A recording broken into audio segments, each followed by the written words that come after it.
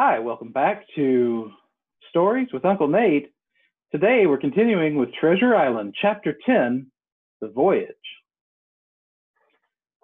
All that night we were in a great bustle getting things stowed in their place, and boatfuls of the squire's friends, Mr. Blandly and the like, coming off to wish him a good voyage and a safe return.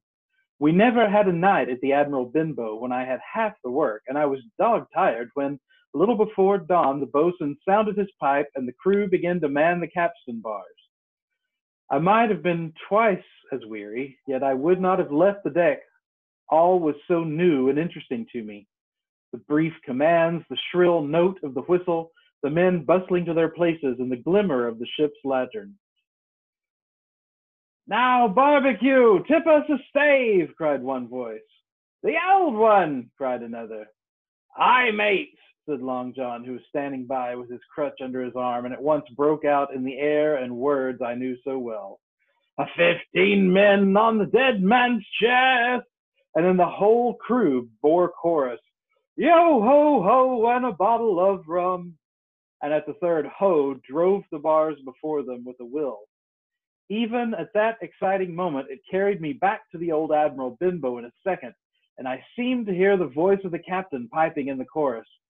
But soon the anchor was short up.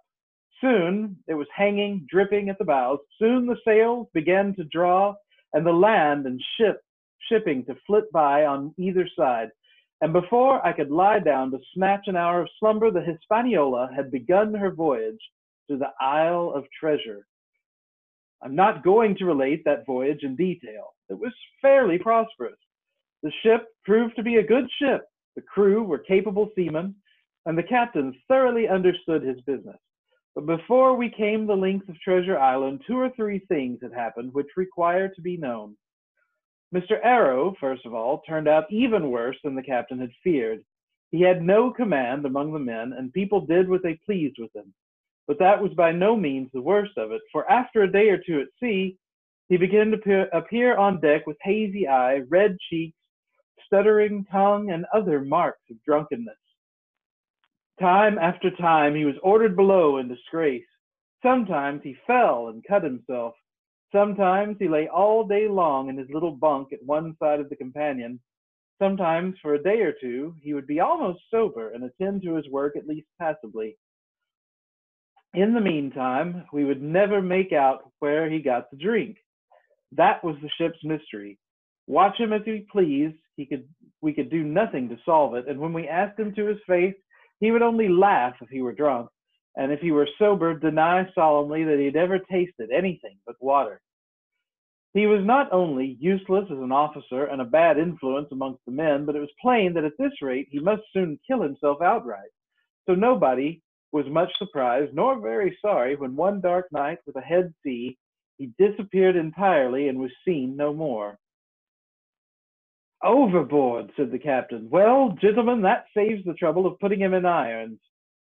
But there we were without a mate, and it was necessary, of course, to advance one of the men.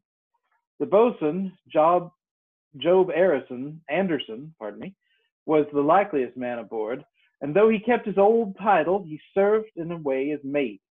Mr. Trelawney had followed the sea, and his knowledge made him very useful, for he often took a watch himself in easy weather, and the coxswain, Israel Hands, was a careful, wily, old, experienced seaman who could be trusted at a pinch with almost anything. He was a great confidant of Long John Silver, and so the mention of his name leads me on to speak of our ship's cook, Barbecue, as the men called him. Aboard ship he carried his crutch by a lanyard round his neck to have both hands as free as possible. It was something to see him wedge the foot of the crutch against the bulkhead, and propped against it, yielding to every movement of the ship, get on with his cooking like someone safe ashore. Still more strange was it to see him in the heaviest of weather cross the deck. He had a line or 2 rigged up to help him across the widest spaces. Long John's earrings, they were called, and he would hand himself from one place to another, now using the crutch, now trailing it alongside by the lanyard, as quickly as another man could walk. Yet some of the men who had sailed with him before expressed their pity to see him so reduced. He's no common man, Barbecue, said the coxswain to me. He had good schooling in his young days, and can speak like a book when so minded, and brave. A lion's nothing alongside of Long John. I seen him grapple 4 and knock their heads together, him unarmed. All the crew respected and even obeyed him. He had a way of talking to each other, doing everybody some particular service. To me, he was unweariedly kind, and always glad to see me in the galley, which he kept as clean as a new pin, the dishes hanging up burnished, and his parrot in a cage in one corner. Come away, Hawkins, he would say. Come and have a yarn with John. Nobody more welcome than yourself, my son. Sit you down and hear the news. Here's Captain Flint. I calls my parrot Captain Flint after the famous buccaneer. Here's Captain Flint predicting success to our voyage, wasn't you, Captain? And the parrot would say with great rapidity, pieces of 8, pieces of 8, pieces of 8, till you wonder that it was not out of breath, or till John threw his handkerchief over the cage. Now that bird, he would say, is maybe 200 years old, Hawkins. They live forever mostly, and if anybody's seen more wickedness, it must be the devil himself. She's sailed with England, the great Captain England, the pirate. She's been at Madagascar and at Malabar and Suriname and Providence and Portobello. She was at the fishing up of the wrecked plate ships. It's there she learned pieces of 8, and little wonder. 350,000 of them, Hawkins. And she was at the boarding of the Viceroy of the Indies out of Goa. She was, and to look at her, you'd think she was a babby. But you smelt powder, didn't you, Captain? Stand by to go about, the parrot would scream. Ah, she's a handsome craft, she is, the cook would say, and give her sugar from his pocket. And then the bird would peck at the bars and swear straight on, passing belief for wickedness. There, John would add, you can't touch pitch and not be mocked, lad. Here's this poor old innocent bird of mine swearing blue fire, and none the wiser, you may lay to that. She would swear the same, in a matter of speaking, before Chaplain. And John would touch his forelock with a solemn way he had that made me think he was the best of men. In the meantime, the squire and Captain Smollett were still on pretty distant terms with one another. The squire made no bones about the matter. He despised the captain. The captain, on his part, never spoke but when he was spoken to, and then sharp and short and dry, and not a word wasted. He owned, when driven into a corner, that he seemed to have been wrong about the crew, that some of them were as brisk as he wanted to see, and all had behaved fairly well. As for the ship, he had taken a downright fancy to her. She'll lie a point nearer the wind than a man has a right to expect of his own married wife, sir. But, he would add, all I say is we're not at home again, and I don't like the cruise. The squire, at this, would turn away and march up and down the deck, chin in air. A trifle more than that, man, he should say, and I shall explode. We had some heavy weather, which only proved the qualities of the Hispaniola. Every man on board seemed well content, and they must have been hard to please if they had been otherwise, for it is my belief there was never a ship's company so spoiled since Noah put to sea. Double grog was going on the least excuse. There was duff on odd days, as, for instance, if the squire heard it was any man's birthday, and always a barrel of apples standing broached in the waist for anyone to help himself that had a fancy. Never knew a good to come of it yet, so the captain said to Dr. Livesey. Spoil forecastle hands make devils. That's my belief. But good did come of the apple barrel, as you shall hear, for if it had not been for that, we should have had no note of warning, and might all have perished by the hand of treachery. This was how it came about. We had run up the trades to get the wind of the island that we were after.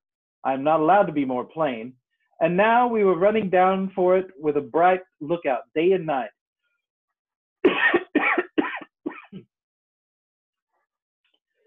It was about the last day of our outward voyage by the large computation. Sometime that night, or at latest before noon of the morrow, we should sight the treasure island. We were heading south-southwest and had a steady breeze abeam and a quiet sea. The Hispaniola rolled steadily, dipping her bowsprit now and then with a whiff of spray.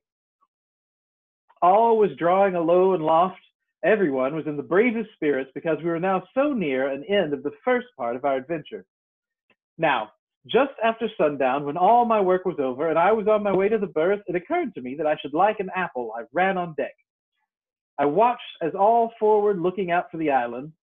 The man at the helm was watching the luff of the sail and whistling away gently to himself, and that was the only sound except the swish of the sea against the bows and around the sides of the ship.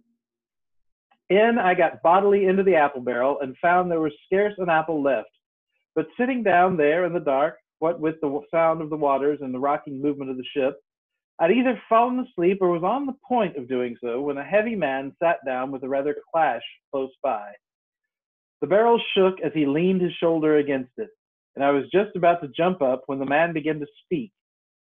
It was Silver's voice, and before I had heard a dozen words, I would not have shown myself for all the world, but lay there, trembling and listening, in the extreme of fear and curiosity, for from these dozen words I understood that the lives of all the honest men aboard depended upon me alone.